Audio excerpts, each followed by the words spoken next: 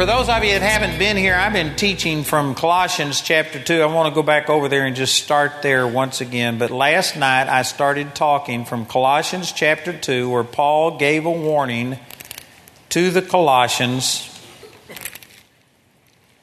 And here's what he said in verse 8, "Beware lest any man spoil you through philosophy and vain deceit, after the tradition of men, after the rudiments of the world, and not after Christ."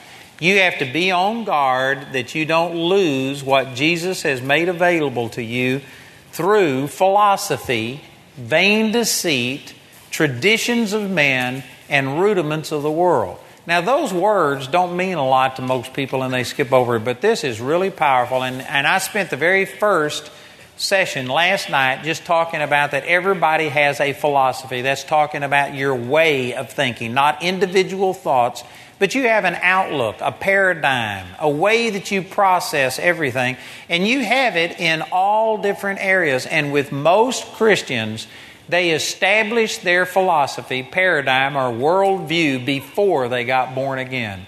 And sad to say, they may gain pieces of information, but that information doesn't change their philosophy, their worldview. For instance, you could know that by His stripes you're healed, but you spent your whole life just, every time flu season comes around, planning on getting the flu, talking about if anybody gets sick, I know it's going to be me. You were raised that way. You just expected to get sick once or twice a year. It's your philosophy. It's the way that you think.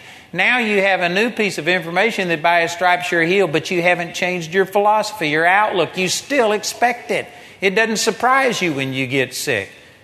And see, that's not the way that God wants us to be. He wants us to change our philosophy, because by His stripes we're healed. Then you should be able to stand on these scriptures that no plague will come nigh my dwelling. And you ought to have a totally different philosophy. And yet most Christians think, well, what's the difference between me and my neighbor over here? They got sick. If they get sick, I'm going to get it too.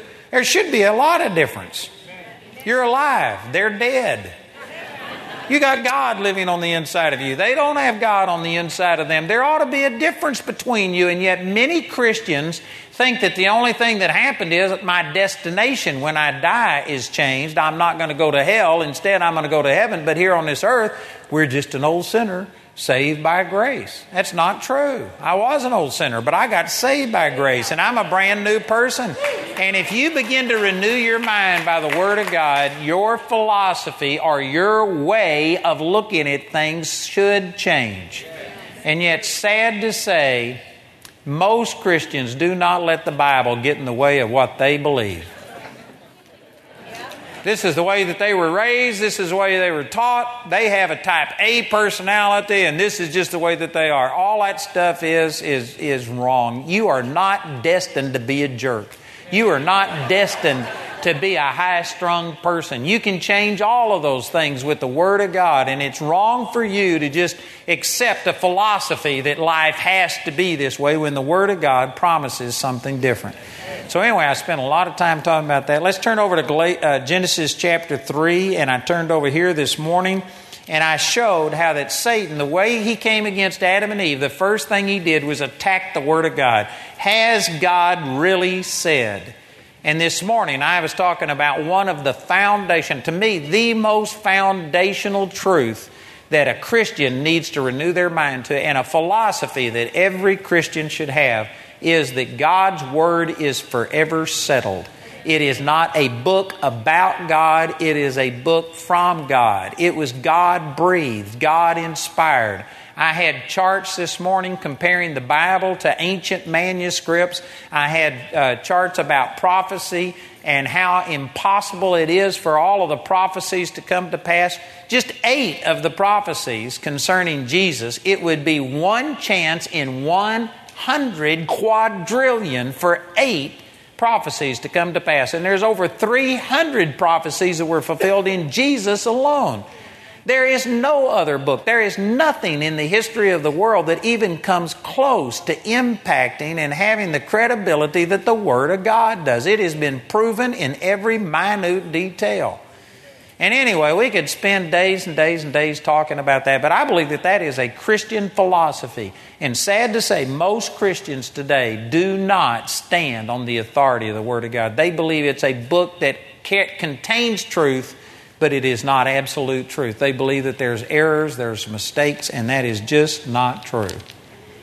So, man, we've already talked about that, but if you don't agree with everything I've said right here, you need a different philosophy.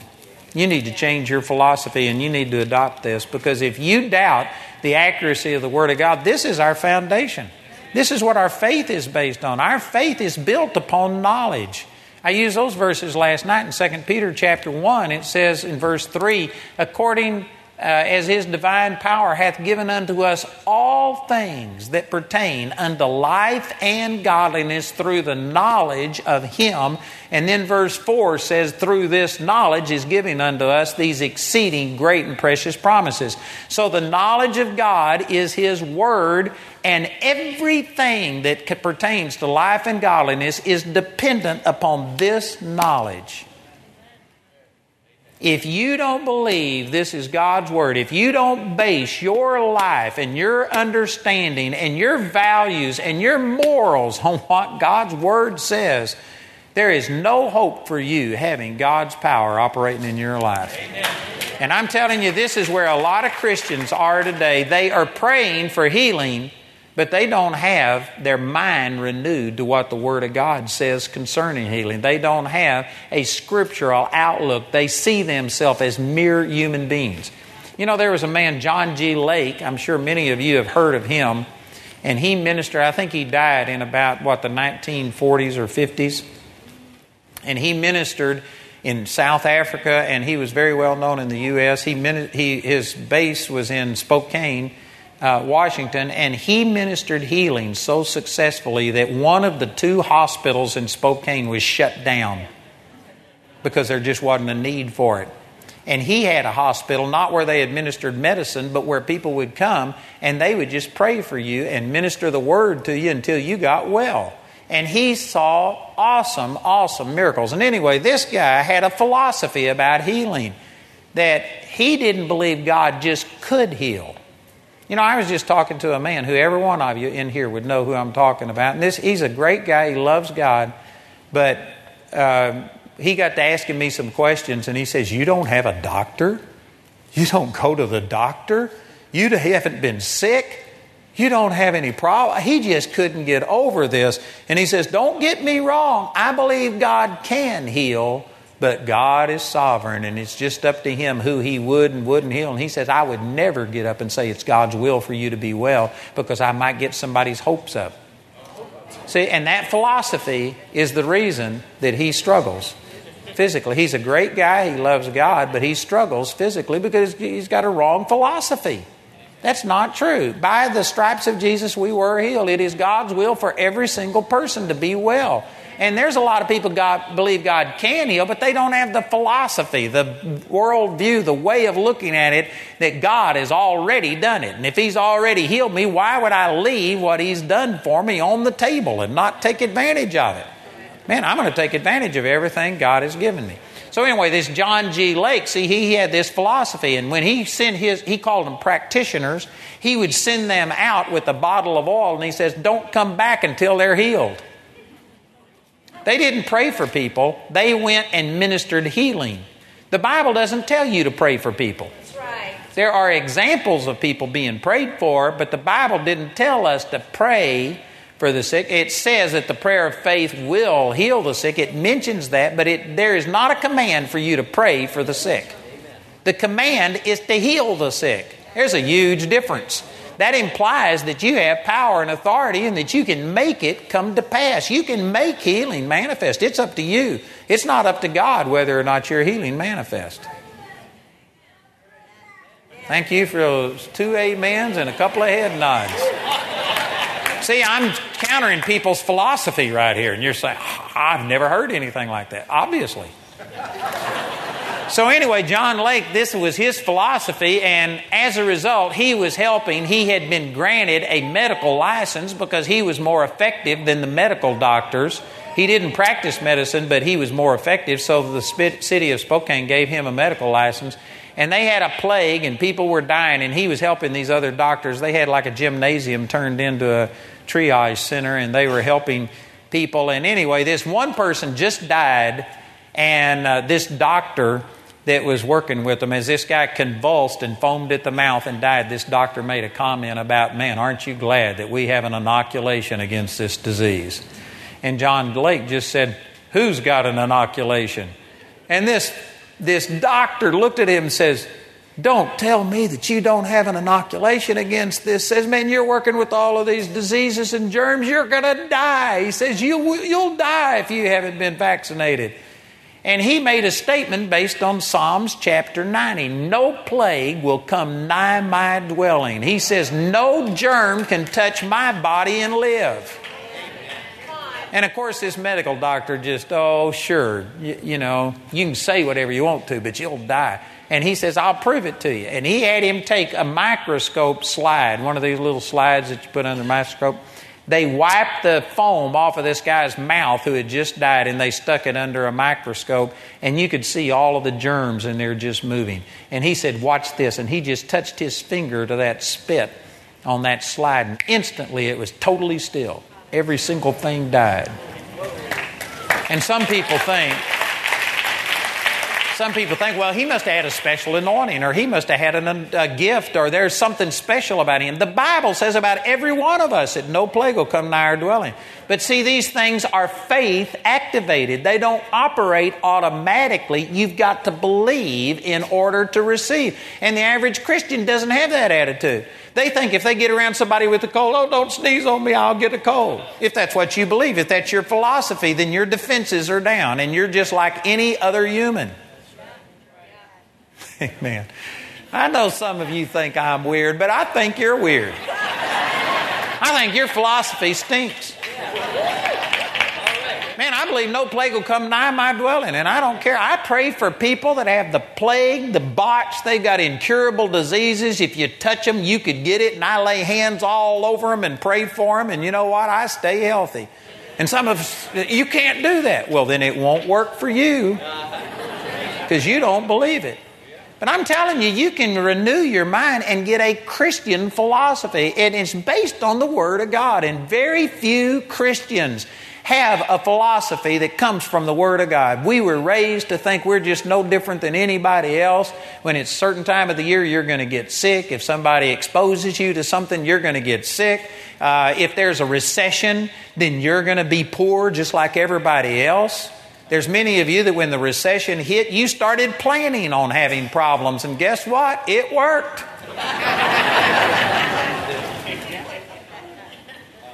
In Colorado Springs, there's 100 and something, I don't even know, but over 100 parachurch ministries. And did you know that we know some of these people? And when the recession hit, they cut back their budgets for the next year by 15 to 20%, anticipating problems. You know what? That is absolutely wrong. God said that He would supply our need according to His riches in glory by Christ Jesus, not according to the U.S. economy. You do not have to be bound to this U.S. economy. And ministries, man, when people are struggling financially, that's when we should increase our outreach. That's when people are the most receptive to the Lord, is when they have needs that they can't solve themselves. We shouldn't have been cutting back. We should have been expanding. And so you know what we did? We launched the largest expansion we've ever had in the history of our ministry. We've added TBN, which just the actual airtime is over $250,000 a month. And by the time you add the staff and the materials, we had to add $500,000 a month to our budget. And so we've increased in that area. And then we started this project, building a $47 million. By the time it gets through, it'll be $47 million. We started all of this. And did you know, since the crash, our income has just about doubled in 3 years.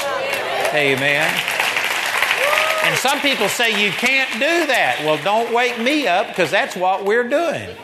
It's all based on your philosophy. If you plan on having problems, if you make provisions for the flesh and expect problems, you can have it. Amen? If you talk about, well, I'm over 40 and man, now I'm going to start going downhill and you know what? You can have it. I bet you I've worked harder in the last 2 weeks than I've worked in all of my life. I mean, I have worked, and I am healthy and doing good, and praise God. You do not have to get feeble and decrepit. Amen? So anyway, Satan attacked God's Word. That's the way that he does. If you had this philosophy that God's Word is absolute, and what does God's Word say about me? If Moses was 120 years old and his natural force wasn't abated or his eyesight dim, then praise God, God's no respecter of persons. That's going to work for me. And if you went to saying and expecting things like that, guess what? You would get different results than what you've got. But many of them, but I remember my mother or my dad at 60, they were just decrepit. There's nothing against them, but that's not what God promised you. You don't have to let your gene pool, your DNA, affect your destiny. You can let your new blood type, the blood of Jesus, and your new family affect you, and you can renew your mind. Some of you think, but they've got heart problems. It runs in my family. Arthritis runs in my family. This problem runs in my family. And you've got a philosophy. You're expecting it. You've been spending 20 and 30 years preparing for it. And then you're shocked when it happens. Like, how did this happen? Man, you got to change things. My dad died when he was 54 of heart disease. And everybody that checks me out, you know, they say, oh man, you got a history of heart disease. You better watch out for this. And I say, well, what about my mother? She lived to be 96 and was healthy as a horse. I said, why don't you look at her side of the family? But see, they always look at the worst case scenario. And when Jamie and I just first got turned on to the Lord, we broke that curse over our family, and we broke that. And I don't have heart problems. Man, that's powerful what I'm saying. I wished I could just talk to every one of you one-on-one and discuss things, because I can guarantee you, you've got philosophies that are contrary to God's Word. You need to make this decision that God's Word is absolute and my life is going to be based on what God said, not on my genealogy, what my relatives have done, not on what the evening news has to say. They're lying to you.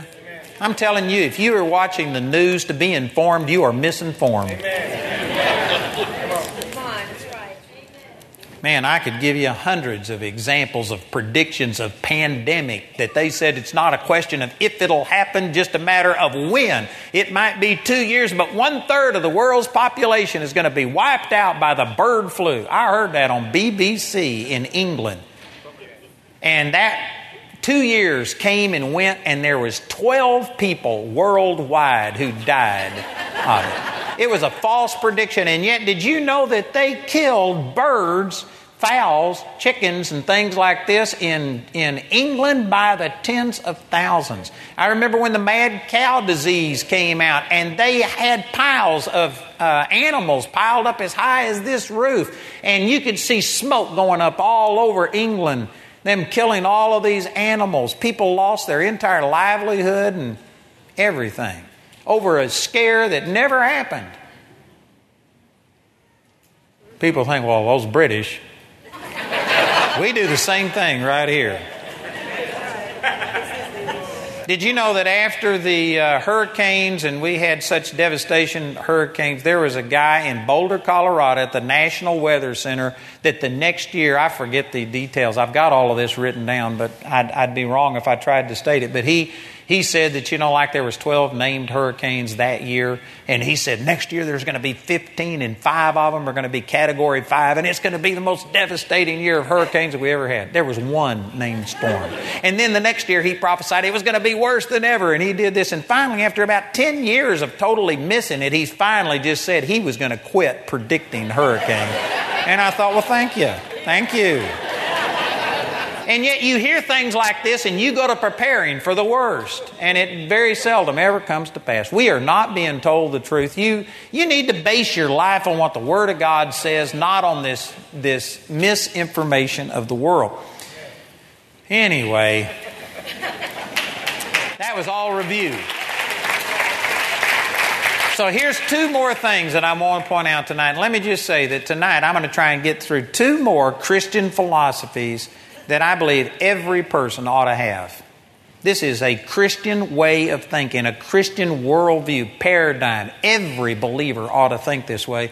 And then, I've got a lot more that I could say about this, but then tomorrow I want to start dealing with some secular issues or moral issues that some people think Christians shouldn't be speaking about, but I think it's necessary that we address some of these things. I'm going to talk about evolution versus creationism. I'm going to talk about homosexuality. I'm going to talk about abortion. And I'm going to come up with what a Christian philosophy of these things are based on the Word of God. And there's a lot of people that think, well, you ought to just stick to the Word. I am. I'm going to share everything that I say based on the Word.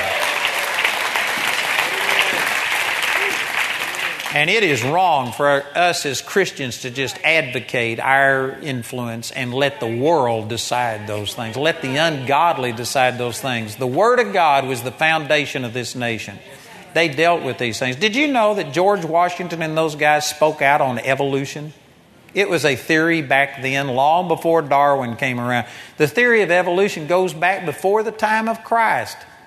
Plato advocated some of those things. And they spoke out against it. This is not something new. And they spoke out against it on the basis of what Scripture had to say. And I tell you, we need to have an opinion on these current issues based on what the Word of God has to say. Amen? Amen. And I know that there's many of you that are just grieved that I'm going to do this because you think, oh, I liked your teaching so well, but now you're going to come and talk in these areas that you have no right talking about. Man, the Word of God has a lot to say about this, and I believe the authority of God's Word more than I believe anybody with a degree behind their name. You could have 33 degrees and still be frozen. Or I guess it'd be 32 degrees, wouldn't it? Still be frozen. So anyway, we've talked about how that the Word of God needs to be absolute. You need to not debate it, not talk about it. If Eve would have just said, yes, God said, in the discussion, don't try and make me doubt God's Word, then that would have stopped this whole temptation. So over here in Genesis chapter 3, verse 1, now the serpent was more subtle than any beast of the field which the Lord God had made, and he said unto the woman, yea, hath God said, you shall not eat of every tree of the garden. See, he began to start planting seeds of doubt. He didn't start by saying God's word isn't true. He just said, is this accurate? Did you really get the right communication from God? He will come in subtly, and if you accept it, well, maybe this Bible isn't accurate.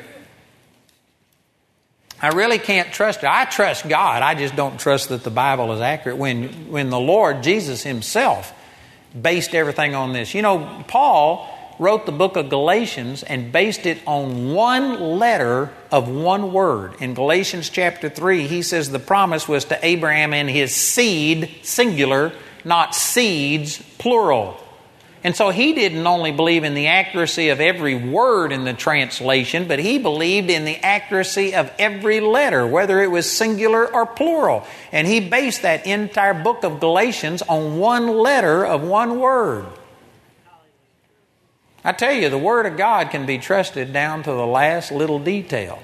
But see, Satan will come and just plant these doubts. So he says, has God really said? And here's what Eve said unto him. The woman said unto the serpent, we may eat of the fruit of the trees of the garden, but of the fruit of the tree which is in the midst of the garden, God has said, ye shall not eat of it, neither shall ye touch it, lest ye die. That's not what God said. She misquoted God. She added to what he had said. And I tell you, the moment you start adding to it, you're getting into dangerous territory. And this is what religion has done. You know, the Lord said that you're supposed to be modest, that you're supposed to dress a certain way and act a certain way. Well, religion has come along and just amplified that to the max. Like there are entire groups, and if you're one of these groups, don't get mad at me. I'm not upset at you. I'm just trying to point out error. But there are entire groups that believe that what modest is, you got to go back to the 1700s and 1800s and dress the way that they dressed.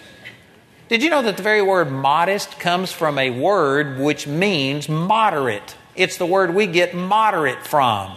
And did you know having your hair piled up on your head and putting on powder so that you don't look like you got rosy cheeks and and refusing to do all of these things, that's not moderate, it's extreme.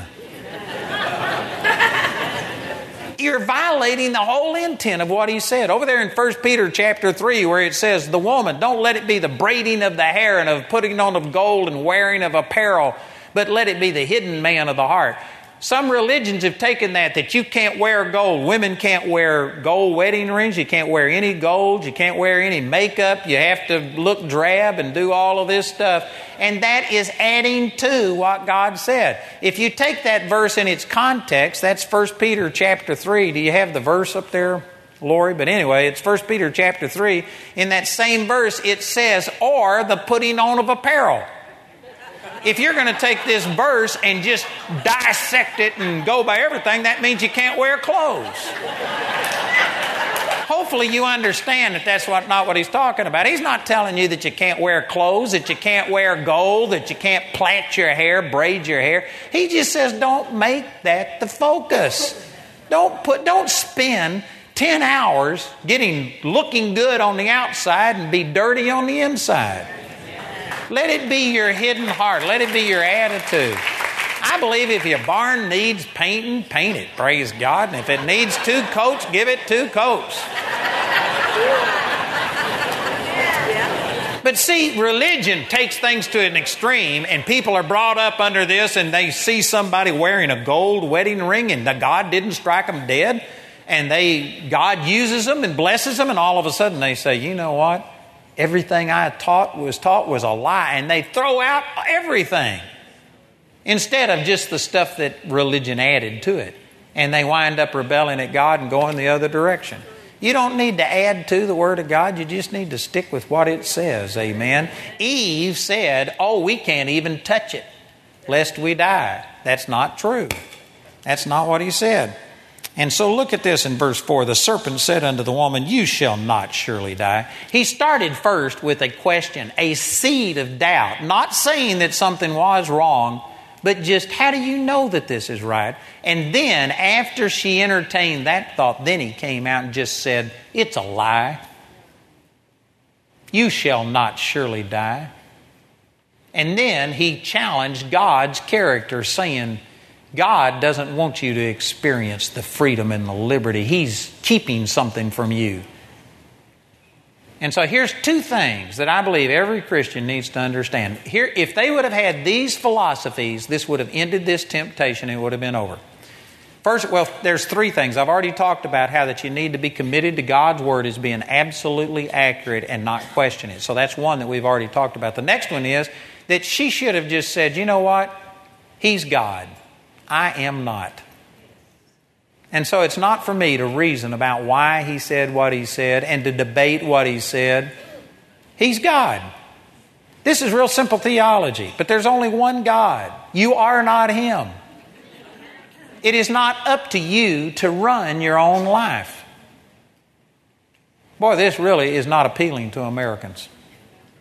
Man, we pride ourselves on our freedom, and I'm a self-made man and woman. Nobody told me what to do. Nobody tells me anything. The truth is, you are either controlled by God or controlled by the devil.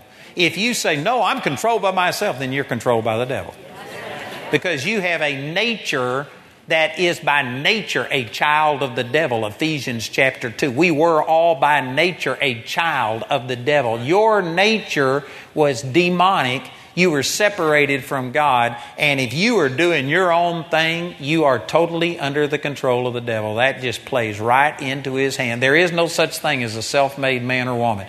The only thing you get to do is to pick which one's going to control you. Are you going to let God control you? Are you going to follow his directions? Or are you going to follow the devil? And if you're doing your own thing, you are following the devil.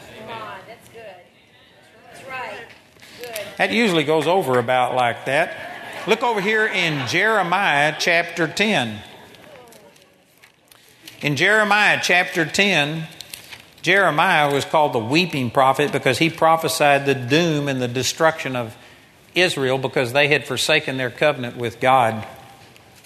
And he was talking about the terrible things that would happen, that the enemy would come in and take the pregnant women and rip them open and kill them and their children, and the terrible things that were going to happen. And he was just overwhelmed with this. And in the 10th chapter, he says, how could this happen to the people that were once the envy of the entire world, the apple of God's eye? How could people fall from such great favor to being under the judgment of God? How could something like this happen? And then he answers his own question right here in Jeremiah chapter 10 and in verse 23. He says, O Lord, I know that the way of man is not in himself. It is not in man that walketh to direct his own steps. That is a powerful, profound truth. God gave each of us the choice whether we want to do our own thing or let Him rule. Deuteronomy 30:19 says, Behold, I call heaven and earth to record against you this day that I have set before you life and death, blessing and cursing. Therefore, choose life that you and your seed may live. God gave you the choice. You do have the choice of running your own life. God won't force His way upon you, but I'm telling you, the only decent choice, the only right choice is to choose life, to choose to let God dominate you. And the reason that the Israelites fell into this problem, and the reason that you have problems in your life, is because you have tried to run your own life. You have leaned under your own understanding, and that's what's caused all of your problems. Again, this isn't popular with Americans because, oh no, it's not my fault. You don't understand, it was my dysfunctional family. You don't understand, I was born in poverty and I don't have the same advantage. And we blame anybody. It goes all the way back to Adam and Eve. When God said, what have you done? He says, it's that woman that you gave me. He blamed the woman, and then he says, God, it's your fault. You're the one that created her. I wouldn't have done this if you hadn't created this woman. He began to pass the buck, and people are still doing it, and people don't want to assume responsibility. You may have different problems that have come against you. You may have more opportunities or less opportunities for failure than other people, but ultimately it's your choice if you're a mess. If you're a jerk, you chose to be a jerk. That's true. If you can't say amen, say oh me. It's true. And I know a lot of people don't like this, but you would solve just millions of problems if you just said, God, you're God. I'm not. What do you want? And then you just follow God. It just simplifies life. It brings it down to where there's not a problem to it. Many of you weren't born again when you got married, but you know what? There's some people who were already born again, already committed to the Lord, and yet you didn't follow the instructions, 2 Corinthians chapter 6, about don't be unequally yoked together with an unbeliever. And you just liked somebody, the way they looked or the way they made you feel or their money or who knows what it was that attracted you, and you completely ignored God and His instructions. And how's that working out for you? I have had thousands and thousands and thousands of people come to me, and I guarantee you their life is an absolute wreck because they just married the one that they wanted, and it was not necessarily God's choice, and you're living with the consequences. Yeah. I actually had one woman come to us for counseling, and Jamie and I told her, this is not God. This is not God. Don't do it. Don't do it. Don't do it. We told her everything we could say. We talked to her for hours. And within 2 or 3 days, she came back coming back from the justice of the peace to present us with her husband and said, hey, here we are. We're married. And within 1 week, she was saying, oh man, I made a mistake. What do I do? And how do you unscramble eggs? And you know what? I mean, it was just like, this wasn't God, and yet you did it. And that's how a lot of people get into problems. Many of you have physical problems because, you know what? You didn't obey the laws of God. You didn't take care of your body. I prayed with a man tonight. There's no condemnation to this, but he was in a wheelchair because he used to do heroin, and he got a cyst on his spine and lesions, and he's paralyzed and stuff. And you know what? There's consequences to living a life of heroin. There's people that drink themselves to oblivion. There's people that are fat and overweight, and I guarantee you're going to have results and problems from that, and there's consequences to it, and people just go on and they do their own thing, and then when they get in trouble, God, why did you let this happen? God didn't let it happen. God didn't do it. I'm telling you, you'd solve so many problems in life if you just said, God, I'm not God. You are. What is your will for my life? Is this what you want me to do? Do you want me to get a house that is 5 times as much as I can afford and go get 3 extra jobs and live on the verge of absolute tragedy constantly and be under all of this pressure into a place where if I lose my job, what's going to happen to me? Is this your will for me, or would you rather get something that I could live in? And if you would listen to God, He would solve a lot of your problems and keep you from having all kinds of problems. But most people, well, it's my decision. I'm going to do what I want to. I've always wanted this car, and so I don't have enough money. What I'm going to do, I'm going to get a 6 or 7 year loan on this thing and pay for that thing 3 times what it's worth. That is just stupid. How dumb can you get and still breathe? The Bible says, owe no man anything except to love one another. And yet people just ignore this and put themselves in a position where they put stress on their marriage. They're having marital problems. They're having health problems. They're having everything else because they just are ignoring what God's Word has to say. I'm telling you, it would just solve things if you pray and say, Father, is this the house that you want me to have? Is this the car that you want me to have? Is this the way that you want me to live? Is this the stuff, would you sit down and watch this television program with me? Is this the kind of stuff that you would do? If you would just make a decision, the way we would say it in the New Testament is just make Jesus Lord. Jesus, you're my Lord. Is this what you want me to do? And that would just solve so many problems.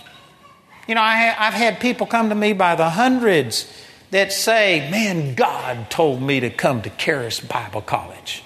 And then they'll start giving me all the reasons that they can't do it. And they'll talk for 5, 10, 15 minutes and tell me all these things. And they say, what do you think? And I said, you lost me the moment you said God told you to come to Charis Bible College. If God told you, just do it. But I might lose my retirement. If I just worked another 5 years, I could retire with full retirement. Well, God, you know, He just didn't know that. He didn't understand that you were so close to retirement. I'm sure He made a mistake telling you to do it now. He should have waited. If God told you to do it now. And if you lose your retirement, so be it. Well, I'd never do that. That's because Jesus isn't Lord. If Jesus tells you to do it, I guarantee you it'll work out better His way than if you did it with your understanding and saw all of these things come to pass. People say, but God told me to go to CBC. But what about my family? What about... You know, if God told you to do it, just do it. If it hair lips the devil, do it. But man, I don't have the money. God knows all that stuff. He will provide for you. Just do it. If God tells you to do it, just do it. That's it. That solves all of your problems. Don't do anything God didn't tell you to do. Do everything He tells you to do. You do that and you'll be blessed. You'll prosper. And I can guarantee you, if you got troubles and strife and all of these things in your life, it's because you haven't done things God's way. You're doing it your own way.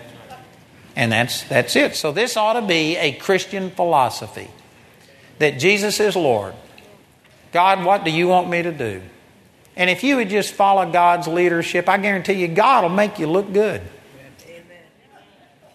Don't lean unto your own understanding. Proverbs chapter 3. Trust in the Lord with all of your heart and lean not unto your own understanding. In all of your ways acknowledge Him and He shall direct your paths. You know, I'm not the sharpest knife in the drawer. God didn't pick me because I was a chosen vessel or a silver vessel. It's because I was a surrendered vessel, and it's because I made this decision in 1968. And to the best of my ability, I've tried to do what God told me to do. And I made a commitment to the Lord that I was going to give my materials away. I wouldn't deny people access to it because of finances. And we quit counting it over 10 million books, CDs, DVDs and stuff. We've given away tens of millions of pieces of material free. And did you know most people think, hey, you can't do that? I just felt like that's what God impressed me to do. And in retrospect, it's the smartest thing I ever did.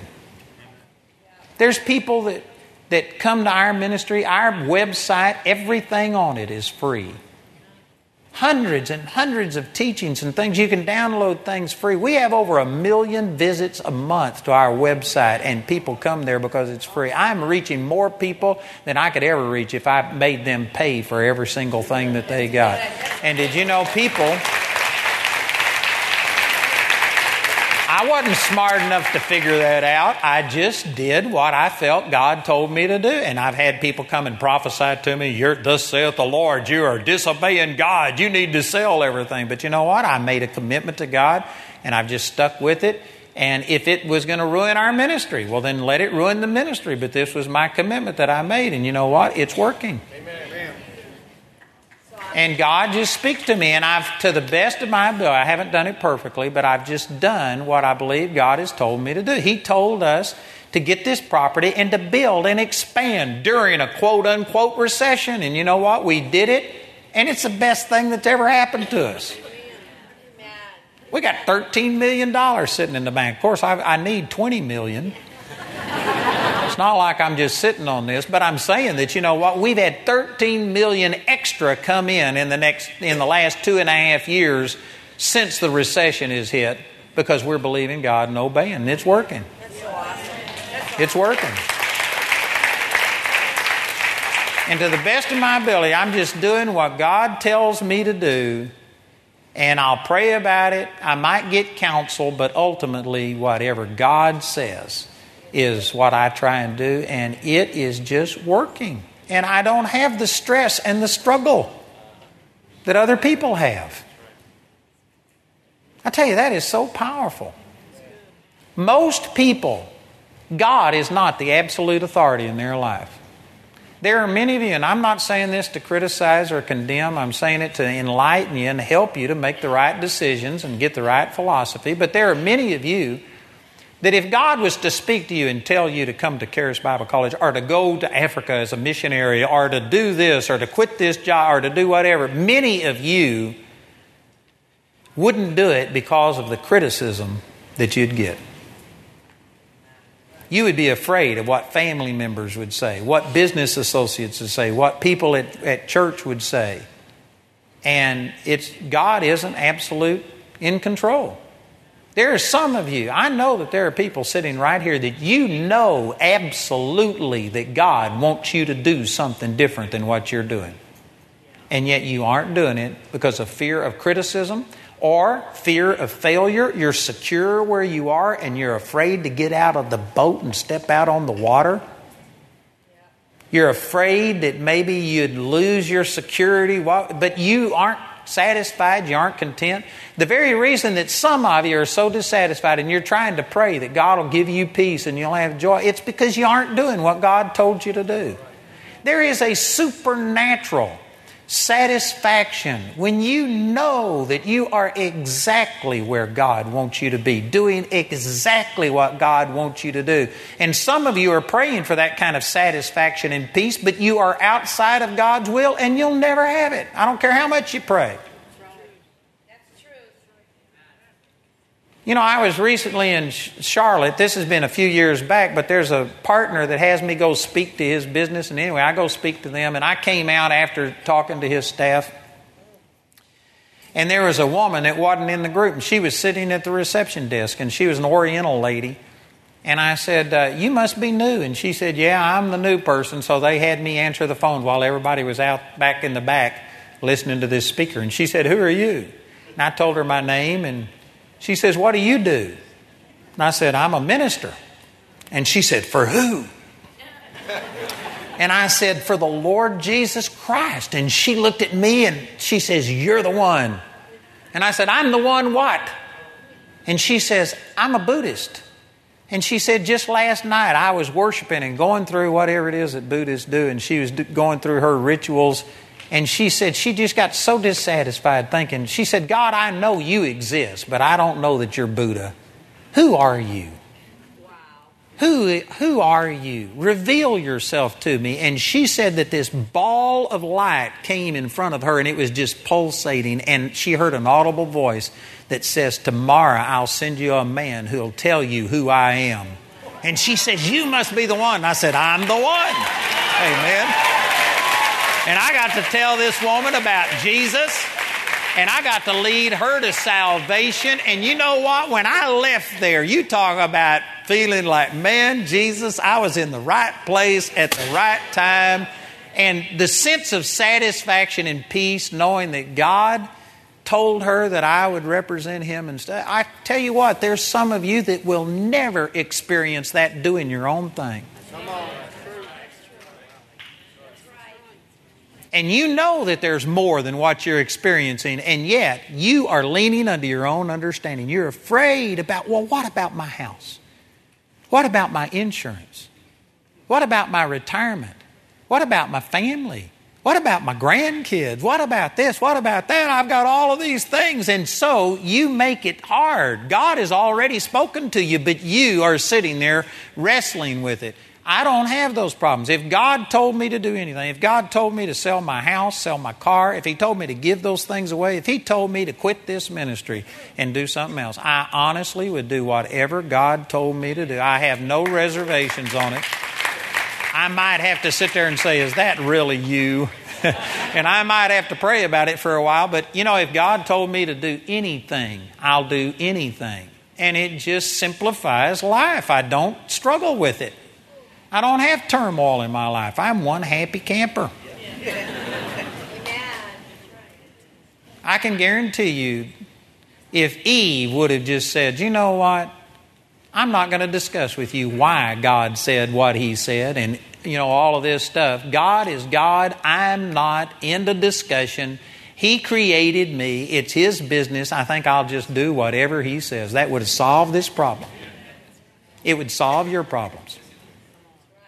You know, I was raised in a church that said that God's the one that put sickness and disease on us. I remember when my dad died, the pastor of the church came over and says, God took your dad home today, and it was God's will. He needed him in heaven more than you needed him here on earth, is what he said.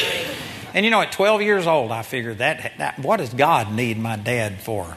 I knew something better than that. But even though it was a pain to me and I grew up without a dad and stuff, did you know what? I never got bitter. I hear people all the time say, well, I wouldn't serve a God like that. I wouldn't serve a God who would do this. I wouldn't serve a God who wouldn't heal you. I wouldn't serve a God who wouldn't bless you. I would. Amen. If He's God, I'll serve Him because He's God and I'm not. And it's just icing on the cake. It's wonderful to find out that God isn't like that God is a good God. But you know what? He's God. And I don't care who God is or how God is, I'll serve Him because I am not God. He is. There are many of you that you are God of your life. You pick and choose what you will obey and what you won't obey, and you have elevated yourself to a position of God, and that's the reason that you have so much conflict, so much turmoil, so much fear.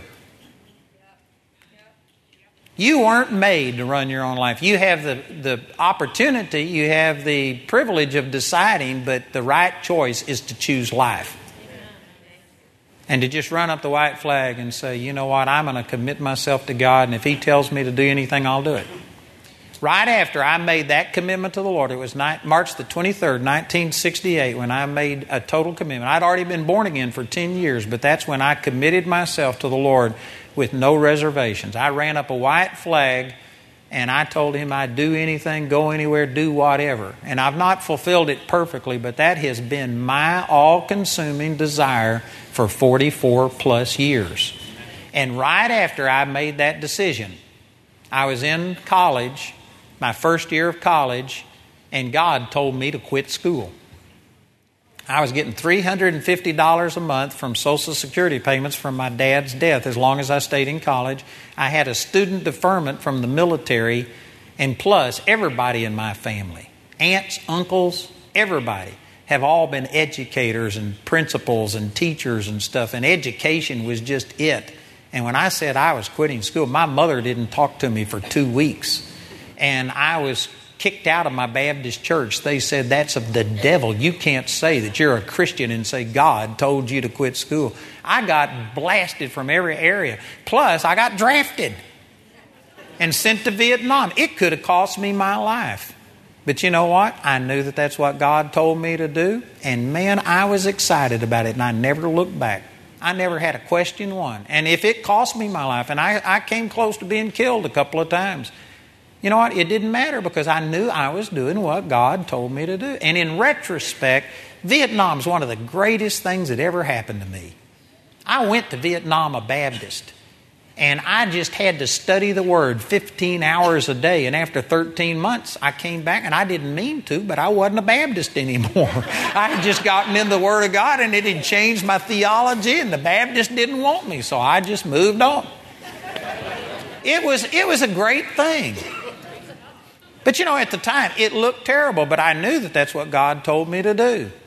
Jamie and I started in the ministry, and we pastored 2 little churches over 4 years, and we finally got to where we were having 50 or 60 people coming. It looked like we were going to live and not die. We had money coming in. I started a radio ministry. Things were beginning to work. And I went and held a meeting in this little place called Pritchett, Colorado. 144 people. And a man was raised from the dead. And when that happened, I mean, it turned that whole Baca County upside down. And hundreds of people started coming to this little church that had 10 people in it. And they said, you can't come and do this and then leave. You've got to stay here and teach us the Word of God. And I told them, I said, there isn't any way I'm staying in Pritchett, Colorado. I'm out of here. But before I got out of the city limits, which was 2 blocks, I knew that God wanted me to come back to Pritchett. And so I prayed about it for a few days, and within a week, I was just absolutely committed and excited. I had a guy offer me a part in a business that was worth $25,000 or $30,000. This is back when we were starving and just sometimes eating and sometimes not. I had opportunities come that looked like I was making the wrong decision. And yet I just knew what God had told me. And you know what? I was so excited. I went to Pritchett, Colorado, excited about it. And it didn't look like Pritchett was a stepping stone to anywhere. It was a graveyard. The only way to leave that town was feet first. You couldn't build a ministry in Pritchett, and yet that's where everything opened up. And that, you know, looking back, it was just God's perfect wisdom. God's a good God. His plans for you are better than your plans for yourself. Some of you are afraid He'll send you to Africa. Well, man, Reinhard Bonnke's been sent to Africa, and look what it did to him. Opened up a worldwide ministry, make the guy famous. And man, if God tells you to do whatever, I guarantee you His plans for you are better than your plans for yourself. God knows what makes you tick. His plans are better. If you don't wake up in the morning just excited about life, it's because you probably have missed God's will for your life. You're doing your own thing, leaning under your own understanding. Most people are like a pinball that you just launch it, and then they just bounce around from this to that, and this happens, and you lose this job, and so you put in applications, and they hire you, and you just go over here and you do whatever, but you couldn't say that God told me to do it. You're just whatever. Whatever will be, will be. The Bible says, don't be ignorant. Ephesians chapter 5, but understanding what the will of the Lord is. God has a plan for every one of you. Do you know for sure that you're doing what God told you to do? If you don't, you ought to just make that the priority, and you need to find out God's will. I've got 3 series out there, how to find, follow, and fulfill God's will. You need to find out what God's purpose for your life is. You need to quit choosing your own things and deciding who you'll marry and where you'll live and what you'll do and all of these things. And you ought to start letting God guide you. You need to make Jesus Lord. And if you do that, you would begin to start being so fulfilled. You'd start being so fruitful. You'd start being so blessed. It would transform your life if you would just have that philosophy that God, you are in control, I'm not. That's awesome. That is profound. You would think you shouldn't even have to say these things to Christians because This is part of what a Christian is. You have to confess with your mouth that Jesus is Lord. The word Lord means He's boss.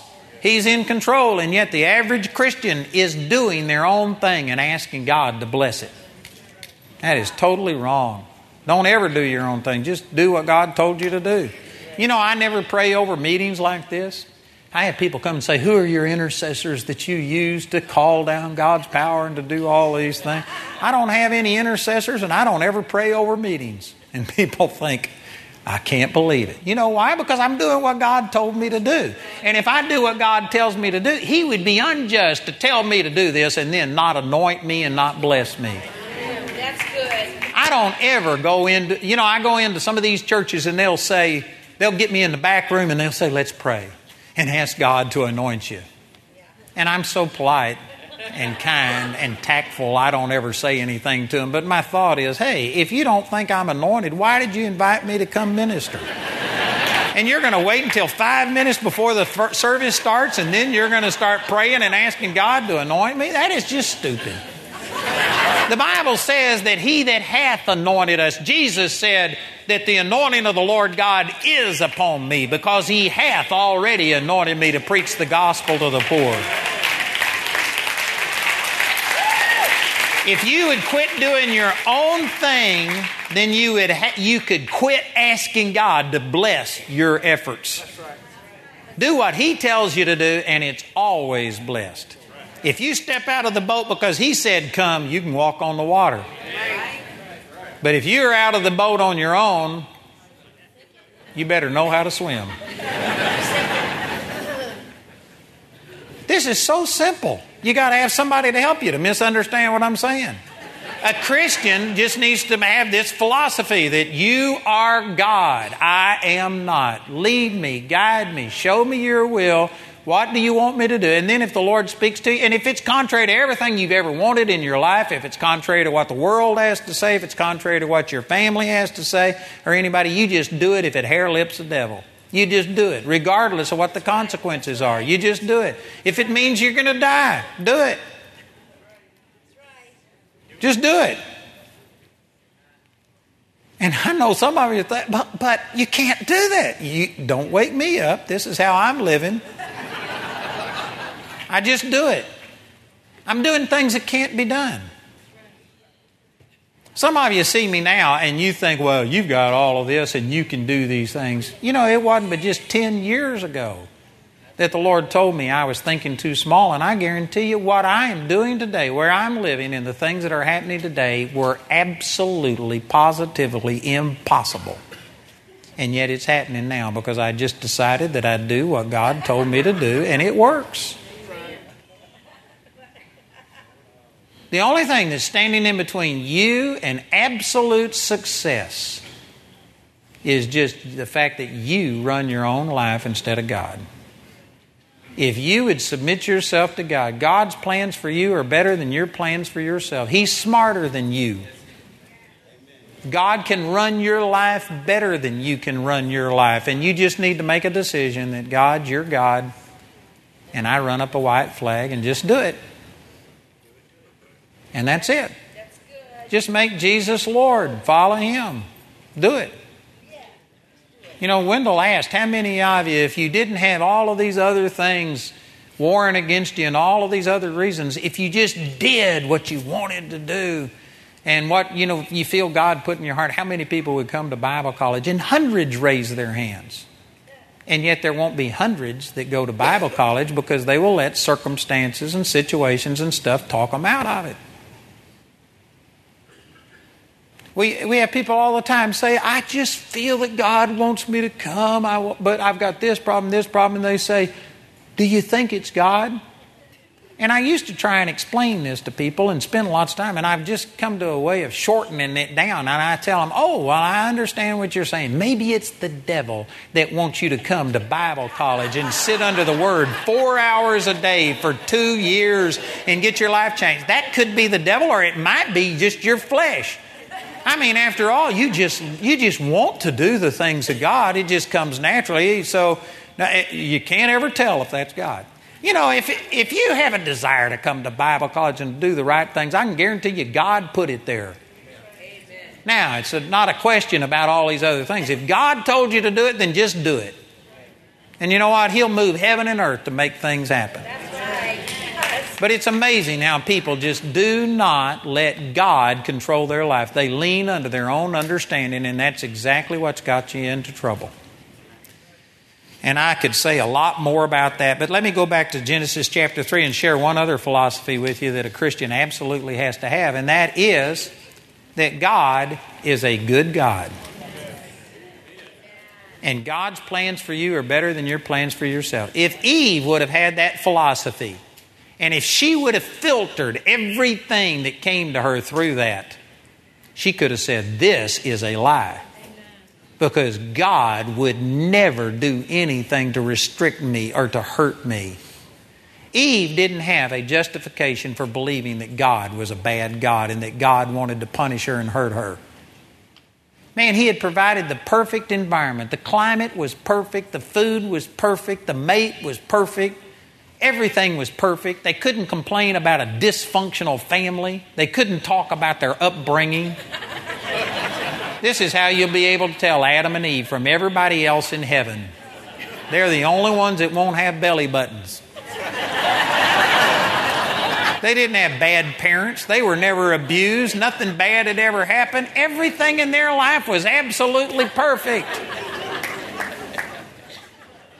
Absolutely perfect. And yet, they listened to a talking snake impugn God, and they got to believe it. They had, before they could take of that fruit and rebel at God's word, they had to believe that God is not who He says He was. God is not out for my good. If I listen to God, I'm going to miss out on something. I'll be more like God if I eat of this fruit. The truth is, they were already like Him. They were created in His image. They became less like God. And you know, the devil is still using the same thing. The reason people enter into sin today is because they don't understand how good God is and how much He loves you. God's plans for you are better than your plans for yourself. You know, it's hard for us to tell about what would have been, what could have been, what should have been. It's hard for us to think that way. But I can just look at my life, and if I would have leaned unto my own understanding, and there was two friends on the earth that supported me in the things I started doing 44 years ago. Everybody else, every major leader in the church in my life, every authority figure told me I was of the devil. I was kicked out of churches. I was criticized. I had bad things happen. And I didn't have any support. But if I would have listened to them and have followed their understanding and have been afraid to quit school because I could have been drafted, because I would have lost money, because I could have been killed, and all of these other... And if I wouldn't have done that, you know what? I don't know where my life would have gone, but it wouldn't be where it is today.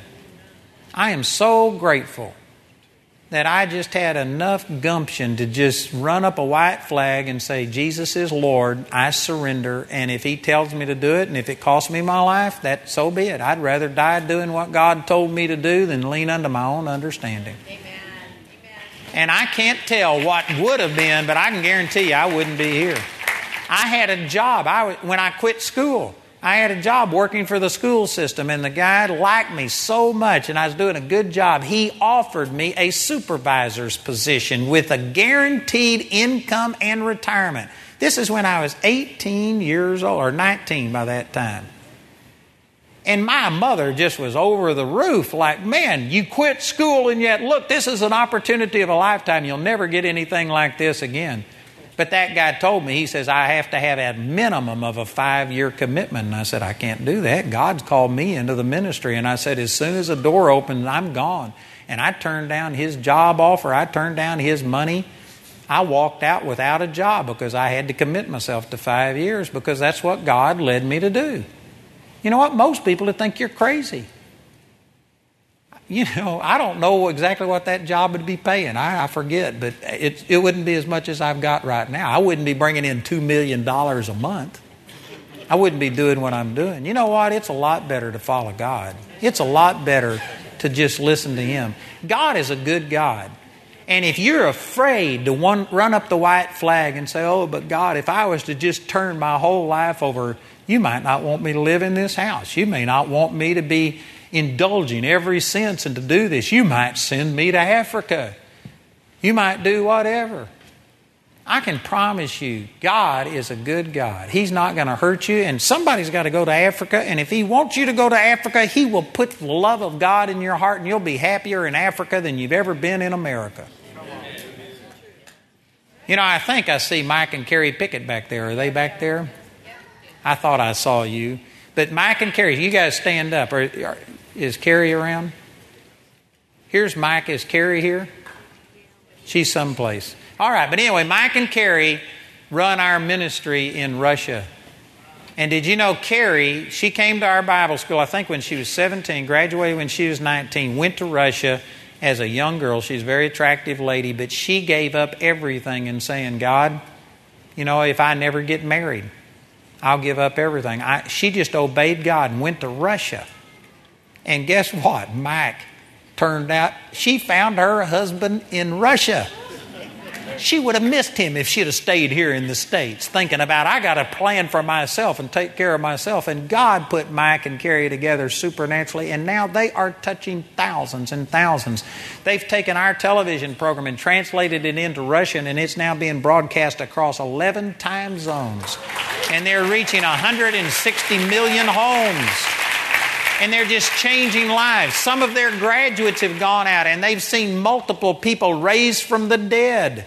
And because of it, revival's just breaking out. They had, I think it was in Estonia, the leaders of a town in Estonia came to them and wants to give them this huge facility for like $1 or whatever for 30 years. And just miracles are happening and things are opening up because, you know what? It looked like, from just human perspective, that Carrie was wasting her life and going and doing what God told her to do. And yet that's where she found her husband. Mike is an awesome guy. It's a God thing. And it was perfect. And that was how you find God's will. Most people, you know, this guy Bill Gothard used to use this triangle with God at the top of this isosceles triangle. And here's the man and the woman down there. And he would say that most people seek each other on just this human level down here. And they connect and they get married and they fall in love and they do these things. And then they start seeking God. But he says the way it should be for Christians is the man and the woman start seeking God. And as you seek God and get closer and closer to His perfect will, you will run into your perfect mate. It was God that brought Eve to Adam and Ruth to Boaz and Rachel to Isaac and all of these things, or Rebecca to Isaac. And God is the one that puts marriages together. And if you would seek God with your whole heart, God would put marriages together. God would put people together. He would make things work out. God is for you more than you're for yourself. God never created a dud. God never willed for one single person to fail. God never willed for anybody to be depressed and discouraged. If you're living that kind of life, it's because you're running your own life and you don't have this philosophy that God is a good God. If you knew how much He loved you, man, you would trust Him with everything. If He told you to step in front of something that looked like it was going to kill you, if you really understood God, you would just do it, trusting Him. It's like a little kid when you say, jump to me in the swimming pool, and the little kid's afraid of the swimming pool. But you know what? If they really trust their parent, if they love that parent, they will jump into a situation that could be potential death, knowing that that parent would never let them drown. God is not going to let you suffer. God is not going to hurt you. God is a good God. Jesus said it this way: the thief comes for no other purpose but for to steal, to kill, and to destroy. John 10:10. But I am come that you might have life and have it more abundantly. The Lord only wants to do good things in your life. He wants to bless you. And some of you are thinking, oh, but I know He would take away from me this thing that you got. If He takes it away, it's because you'll be happier without it. There are some of you that are afraid that you'll lose your dope and your marijuana. He'd make you quit smoking it. I believe you'd be better off without it. You're afraid of what God will do. There are things in our life that needs to change, and He may take some things away from you, and He may lead you in a different direction than what you've been thinking. But let me ask you, how's your way been working? I guarantee you, God's plans for you are better than your plans for yourself. And see, we need to have this philosophy that God's a good God. If we had that philosophy, people wouldn't submit to the lies that religion is presenting. People would not believe that it's God that made your child with Down syndrome, some birth defect. It's God that caused you to get a divorce because He was punishing you and hurting you. It's God's judgment on you that made your business fail. It's God that caused you to lose your job. It's God that's causing you to suffer. It's God that's caused your joy to leave. God is upset at you. Those things are not true. God is a good God, and people are falling prey to the lies of religion because they do not know God. Here's a startling statement that some of you are going to disbelieve and disagree with, but listen to me. Eve didn't know the character of God as well as I do. And some of you think, well, what are you saying? She was in perfection. She was in paradise. But Eve didn't know that God loved her so much that He would literally become a man and suffer and die for her sins to pay for her rebellion. She didn't know that. She had no concept of that. We now have the understanding that God sent Jesus to bear our sins and took our sins so that He could never be mad at me. We don't have a reason. You can, in a sense, issue Eve and Adam a pass because they didn't have the information that you and I got. But there is no reason for us to buy into the lie of religion that God is still mad at you. And you know what? I could preach for days, weeks on this right here. I haven't got time to do that tonight. I'm just making this point that God, the war is over between Him and you. He's not holding your sins against you. God is not condemning you. And I don't care how sorry you are or have been. I don't care what you've done. God is not mad at you. God is not punishing you. God is not the one who's put sickness and disease in your life.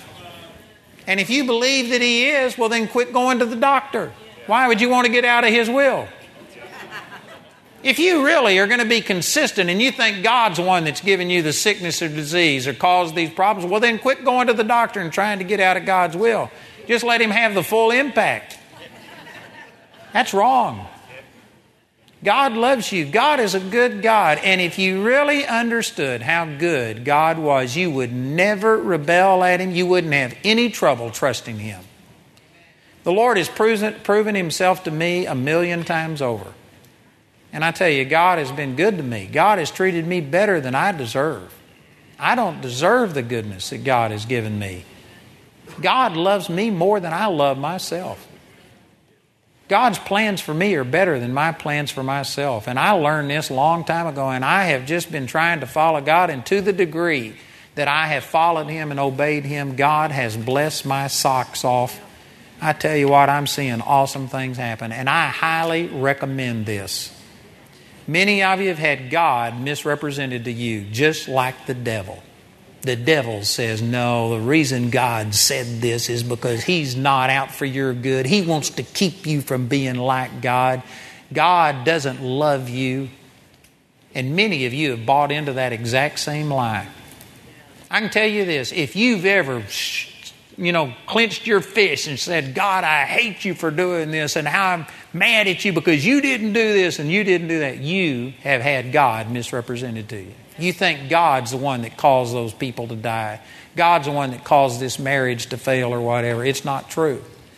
God has not ever done anything to you. There is zero reason for you to be mad at God. You attributed things to God. You've listened to the serpent lie and misrepresent God. And I tell you, religion is misrepresenting God big time and telling people lies. You need to go to the Word of God and find out that God is a good God. I've got a book, a teaching entitled The War is Over, that I guarantee you would ring your bell. It would change your life. I've got another book entitled The True Nature of God that tells why there was so much harshness and wrath and punishment in the Old Testament, but about how we've been redeemed from that. And it will show you the true nature of God. You need to renew your mind and find out that God loves you. And if you would have these philosophies, I've talked about three things, that the Word is absolutely accurate. It is not a book about God. It is a God book. It is God-breathed. If you had that philosophy and read it with that attitude, and then if you just made a decision that Jesus, your Lord, I am not going to run my life. Whatever you say goes. And then you understood that, God, you're a good God. If you died for me, if you love me enough to die for me, then certainly your love for me is greater than my love for myself. I can trust you and I will obey you and follow you, and I am never going to question it. Even when you pray for something and it doesn't look like it came to pass, I guarantee you it wasn't God that failed. There's other things involved. And God just has never failed a single person in here. And if you would get those three philosophies and just start living your life by that, renew your mind, I guarantee you it would take the struggle out of your Christian life. It would give you peace. You would begin to start seeing God's will come to pass. Things would start falling in line in your life. You would prosper. You would be a blessing to other people. You would bear fruit. You would have a joy and a peace and a satisfaction that you cannot get through any physical, material thing. You would experience God on a brand new level. You would be totally transformed. And there's a lot of other philosophies, a lot of other things that we need to deal with. But I mean, just those three would keep you busy the rest of your life. Amen? And I recommend them. I recommend that every one of you make those decisions. And if you would do that, it's not just a one-time decision that you make. You have to continue in this. You have to keep the same focus. And it takes some energy, some effort to do that. But you begin it one time. There is a starting place. You don't ever arrive, you just leave. You just start moving in this direction. I am still seeking to be obedient to God. I am still seeking to be led by the Lord. I am still renewing my mind about the goodness of God. You don't ever arrive, you just leave. But there is a starting place, and some of you have never started. There are some of you that if you were to be absolutely, brutally honest, and if I was to say, is Jesus Lord, would you follow Him to death? Will you do what He tells you to do, even if it goes against your own understanding? There's a lot of people. I wouldn't be surprised if it's not the majority of people in this room that couldn't honestly say, yes, I'll do that. I guarantee you that's a wrong philosophy. You are the God over your own life. And you aren't smart enough to run your own life. You have the privilege, the opportunity, the choice, but it's the wrong choice. You need to humble yourself and make Jesus Lord. And then some of you aren't absolutely convinced in the goodness of God. And because of that, you let people misrepresent God and tell you that He's doing these terrible things and stuff. And you need to change all of that. That's right. That's Amen? Right. Amen. Boy, that's profound. I tell you, what I've talked about here, just in these three services, would revolutionize your life if you would apply it, if you would walk in it. This would absolutely transform any person's life in here. Like Ashley and Carly were saying, it may not do it in the next 5 minutes. It takes time. You have to walk this out. But I guarantee you, if I was to come back here in a year's time, and if you made these commitments, and I mean followed it through to the best of your ability, God help me, you would be a transformed person by this time next year. You would never be the same. Amen? So I recommend that you submit to it. Amen, and do it.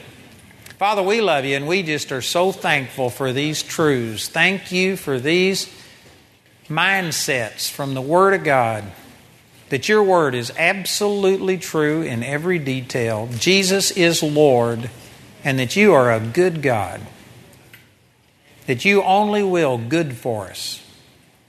Father, I pray that the Holy Spirit take these things that we've talked about and that you convince people of that and that they would yield to this and that they would adopt this mindset, this understanding about you. Thank you, Jesus.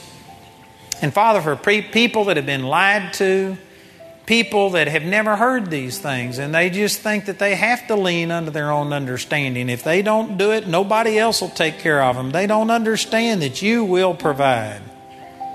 Father, I speak these truths and I believe that this truth is setting them free. I think that people will respond to this and run up a white flag and surrender their life to you, trusting your plans for them more than their plans for themselves. Thank you, Jesus. We just believe that this is a turning point in people's lives. Thank you, Jesus. Hallelujah.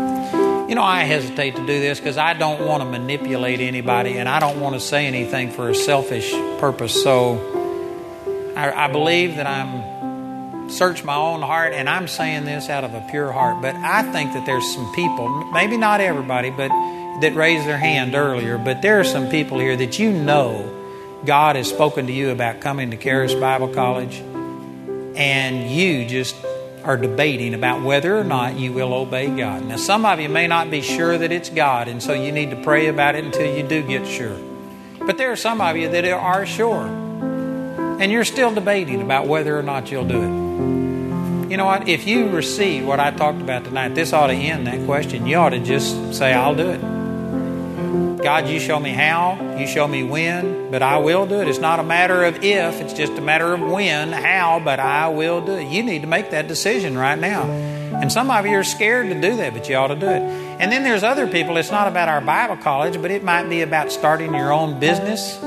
It might be about stepping out of business and into ministry, or it might be about a million different things. But God has already spoken to many of you, and you know what His will is, and yet you just are debating about whether you'll do it because it doesn't look in the natural like it can come to pass. Why would God show you how He's going to do it until, first of all, you take the first step? Why would He show you step number 2, 3, 4, 5, 6, 10 and give you the whole plan and make you accountable and responsible for more disobedience? He's just going to show you things one step at a time. And until you step out and say, all right, God, I commit, I will do it, then there's no point in Him showing you step number 2, 3, 4.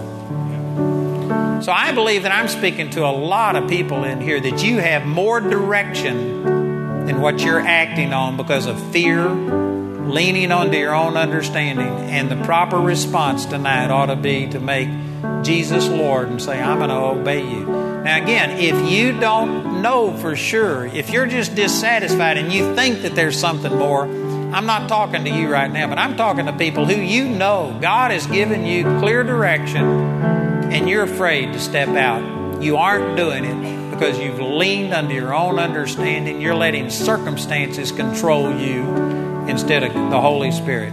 You need to repent.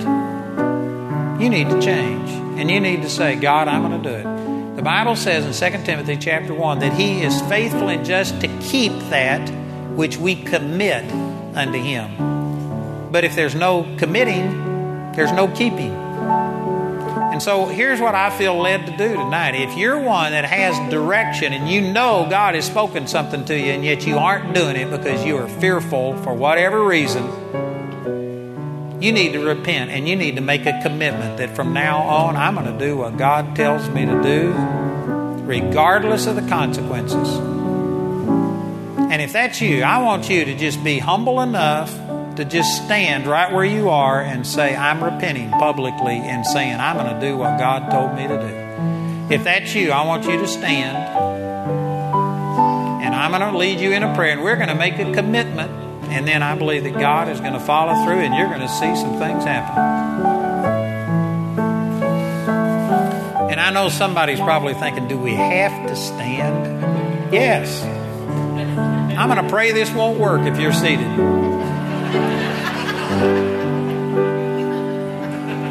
You know what? If you aren't willing to stand in front of believers who are supporting you and who will rejoice with you because you're responding to what God is telling you, And if you aren't willing to humble yourself and stand up for what God has told you in a situation like this, you'll never stand up on your job, in your family situation, or nothing else. You've got to be bold enough to stand up and say, you know what, I'm going to do what God told me to do, regardless of consequences. We've still got people standing. I know some of you think, well, man, this is a big decision, short period of time. But if the Holy Spirit's dealing with you, you need to respond while the Holy Spirit's dealing with you. You'll feel differently when you get out of this situation and you're watching as the stomach turns on the television. You'll lose some of your conviction. Right now, you've been sitting under the Word. If the Holy Spirit's dealing with you, you need to respond. If this is you going to make this commitment, I want you to stand. And somebody might think, well, I'm not sure I can hold to it. It says God will keep that which you commit. God will hold you to it. You make the commitment, God will hold you to it. He'll remind you of it. He'll bring it back to your remembrance. He'll help you. Father, I thank you for all of these people right now who have more direction than what they've acted on. And Father, regardless of what the reasons are, the fears, the consequences, the lack of finances, the lack of ability, or whatever it is, we just repent right now of taking your will, your direction for our life, and debating about whether or not we will do it. We end the debate. We make Jesus Lord. We run up the white flag and we say we will do what you told us to do. Regardless of how impossible it looks, regardless of how long it takes, regardless of what the obstacles are, we start moving in that direction right now, and we believe that as we start doing what we can do, you are going to enable us to do what we can't do. And that there is going to be supernatural provision and that you are going to provide. But Father, we make this commitment and we trust that you are faithful and just to keep that which we commit. And I thank you that because of this commitment publicly tonight, that there are going to be people moving into the will of God, going to start experiencing things that they've never experienced before, that you will come through. And Father, we thank you. We agree and we just praise you in advance, Father, that it's going to be awesome to watch and see how you bring all of these things to pass. And we thank you for it in the name of Jesus. Amen. Amen. Man, that's awesome. Praise the Lord. You can be seated. I tell you what, I believe that's going to change your life. If the Lord tarries, you're going to share some great testimonies with me about the decision that you made and how God came through. If nothing else, we can visit about it in eternity, and you can come by my mansion and tell me about all the awesome things that God did. Amen. Thank you, Jesus. You know, if you don't know Jesus as your personal Savior, I can guarantee you that that is a commitment that every person in here needs to make. And then once you get born again, Jesus told his disciples, don't go do anything. Don't tell anyone about me being raised from the dead. Don't do anything until you receive power from on high when the Holy Spirit comes upon you. And the same thing is true today. The Christian life is not just difficult. It's impossible to live on your own. You need the power of the Holy Spirit. You need the Holy Spirit. And you talk about guidance and hearing the voice. It says that the Holy Spirit will teach you all things and lead you into all truth and bring all things to your remembrance. John 14:26. The Holy Spirit is how God guides you and empowers you. If you don't have the baptism of the Holy Spirit, I guarantee you, you don't have the power that it takes to live the Christian life. You might have just made a commitment that it's impossible for you to fulfill it on your own. You need to receive the baptism of the Holy Spirit, which includes speaking in tongues. It's not limited to that. There's all kinds of gifts of the Holy Spirit. And there's many things that the power of the Holy Spirit will do in your life, but it includes speaking in tongues. And I know that there's many people who have been taught that that is of the devil, but you can go into a bar and you'll never hear people speak in tongues. You can go into a strip joint, they aren't speaking in tongues. If it was of the devil, you'd find it in all of these places where the devil is. I'm telling you, it's not of the devil. It's of God. And if you don't speak speak in tongues, you need to receive this. It is a powerful, powerful gift. So is there anybody here who would say, I either need to be born again and make Jesus my Lord, and or I need this baptism of the Holy Spirit and this gift of speaking in tongues? Anybody here like that? If that's you, I want you to raise your hand, and I want to pray with you and help you to receive. We've got a number of hands up. We've already had, 86? 89 people received the baptism of the Holy Spirit, and I think 6 were born again. But I don't want to pass up an opportunity to help somebody, because these are essentials. These are things that every person has to have. You can't go very far without knowing Jesus personally and having the baptism of the Holy Spirit. If you raised your hand, or if you were supposed to raise your hand, would you just get up out of your chair and come forward and stand right here, and I want to pray with you and help you to receive. Just come right here and let me pray with you, and we want to help you to receive these gifts. Hallelujah. Thank you, Jesus.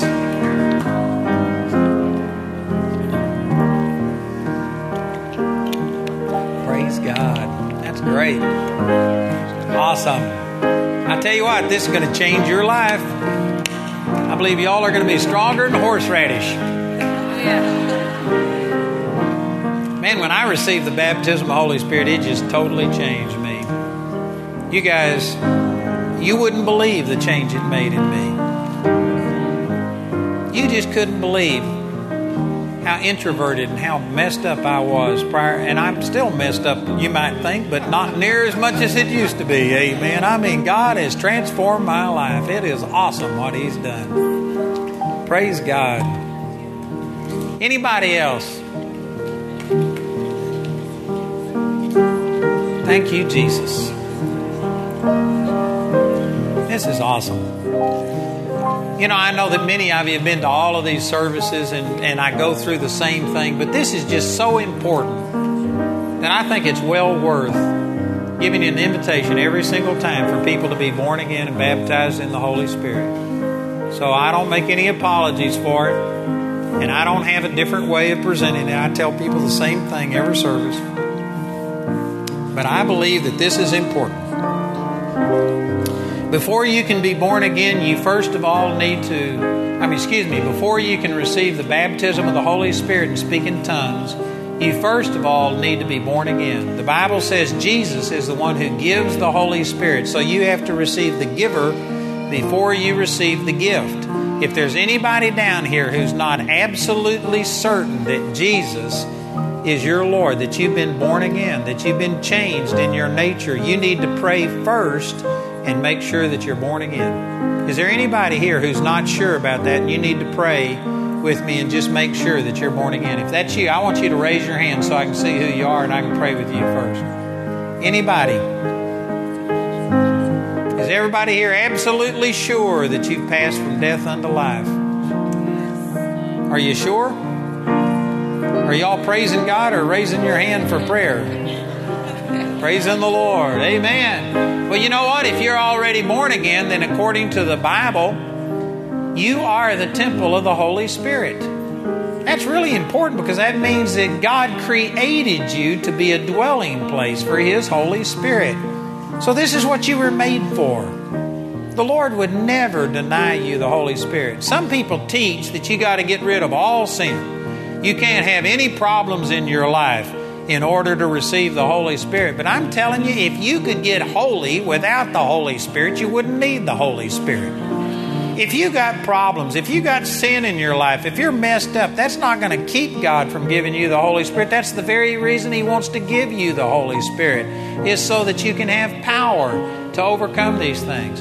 So don't let some sense of unworthiness keep you from receiving. This is what you were created for. So in a sense, what we're going to do, we're just going to open up the doors of our temple, the doors of our heart, and welcome the Holy Spirit. He won't force Himself on anybody. He has to be invited in. And so we're just going to invite Him into our life and welcome this power into our life. And when you do that, the power of God's going to come flooding in. He's been looking for this day. He's wanted the opportunity to take control of your life.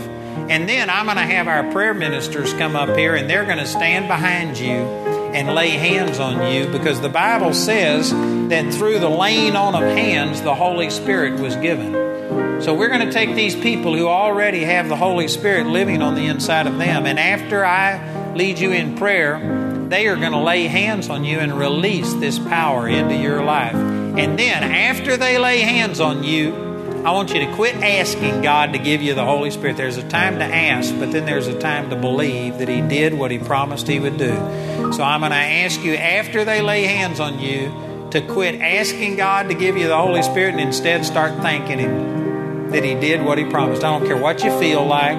We're going to go by faith and stand on what the Word of God says, and I want you to start thanking God. And at that time, after they lay hands on you and we start thanking God for you having the Holy Spirit, I want you to put your hands in the air like this and start thanking Him, because the Bible says that when you lift up your hands in the sanctuary, you bless God. This blesses God. God gets blessed by this. It's like when somebody sticks a gun in your back and you go, I surrender. It's a way of yielding to the Lord. And so I'm going to lead you in prayer. They're going to lay hands on you. You're going to lift your hands and just start thanking God that He gave you the Holy Spirit. And then those of us that have the baptism of the Holy Spirit are going to start speaking in tongues, because the Bible says, 1 Corinthians 14:17, that when you speak in tongues, you're giving thanks. That's what you're doing. You don't understand it, but you are praising God in a heavenly language.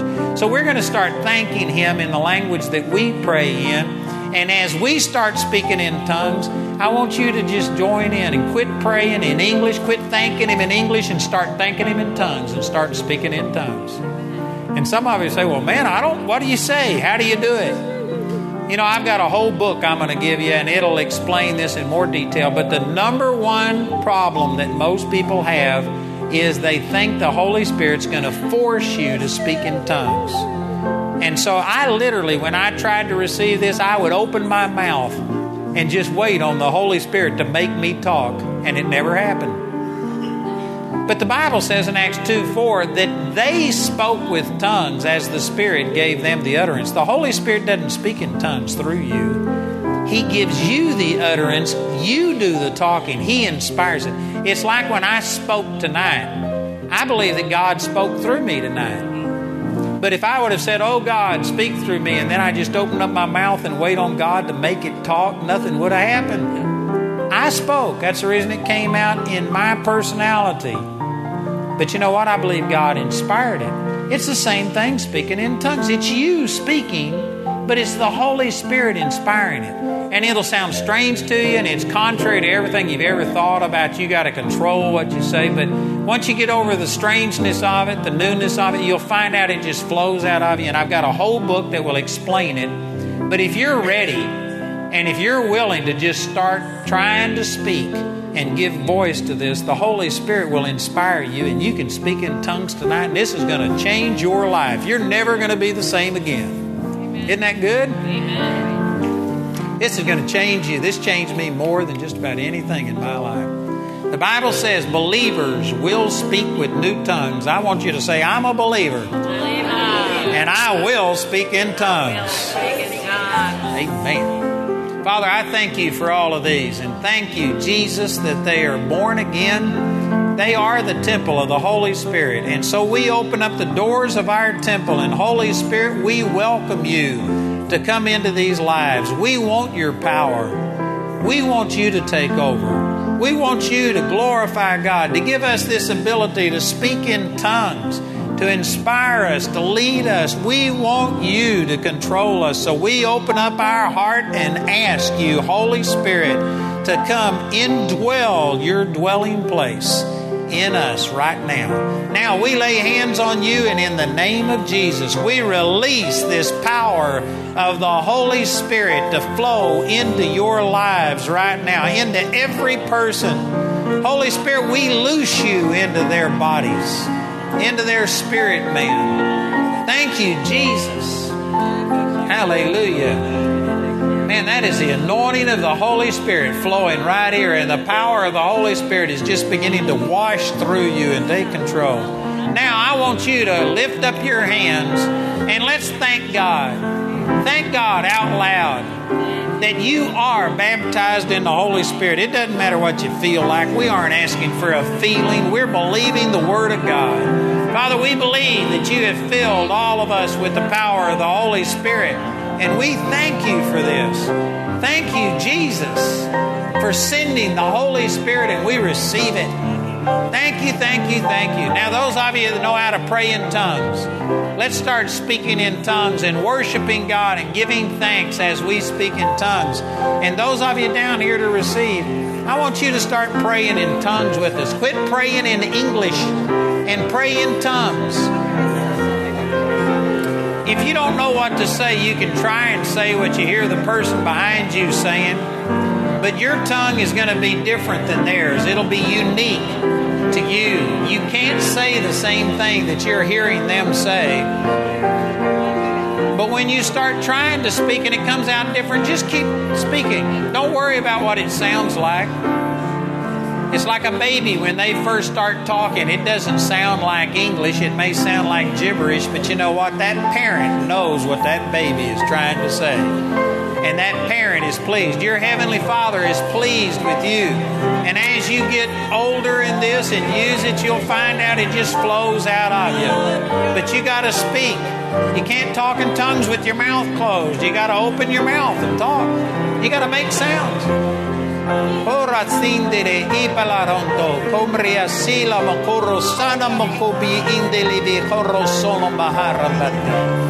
Just speak right now.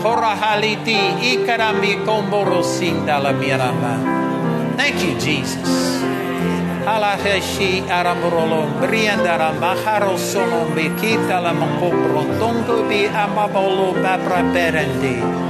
Thank you, Lord Jesus. Thank you, Father. Father, we believe that right now the power of the Holy Spirit is coming into every person. That, Father, they have this ability to speak in tongues.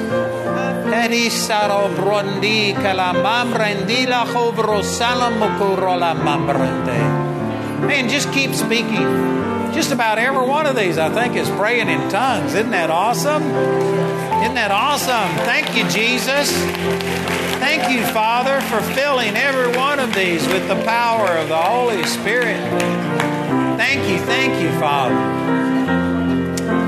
Let me have your attention here for just a minute. I'm sorry to interrupt you, but I want to share with you, it's important that you understand what happened. Some of you may have really felt the presence of God, and that's great. But you know, when I first received the Holy Spirit, I didn't feel a thing. I just had to take it by faith, and I started walking in this. And I guarantee you, it has worked in my life. So some people have great experiences, but sometimes you feel nothing. But God promised. He says if you ask, He will give you the Holy Spirit. So whether you spoke in tongues or not, I believe God gave every one of you the baptism of the Holy Spirit. And you have the ability to speak in tongues. Speaking in tongues is like getting a pair of tennis shoes. They all come with tongues. Amen? So when you got the Holy Spirit, every one of you got this gift of tongues. But you have to learn how to use it. Amen? So I've written a book. When I first prayed for the Holy Spirit, I didn't speak in tongues because I was a Baptist. And I'd been told that it was of the devil. But I got my mind renewed. I've written a book about it that will answer your questions. And if you didn't speak in tongues right now, I guarantee you this book will help you to understand exactly what happened and to get the full benefit of it. So if you would, I'd like to ask you to follow Robert. He's the man right here with his hand up. He's got this book that I'm going to give every one of you a free book that will explain more about this, and it'll help you to get a full benefit of what happened tonight. So if you would, just follow Robert. It'll only take a few moments, and we're going to share with you that book. Isn't that great? Let's praise God for all of these. Awesome. God bless you, brother. God bless you. Thank you, Jesus.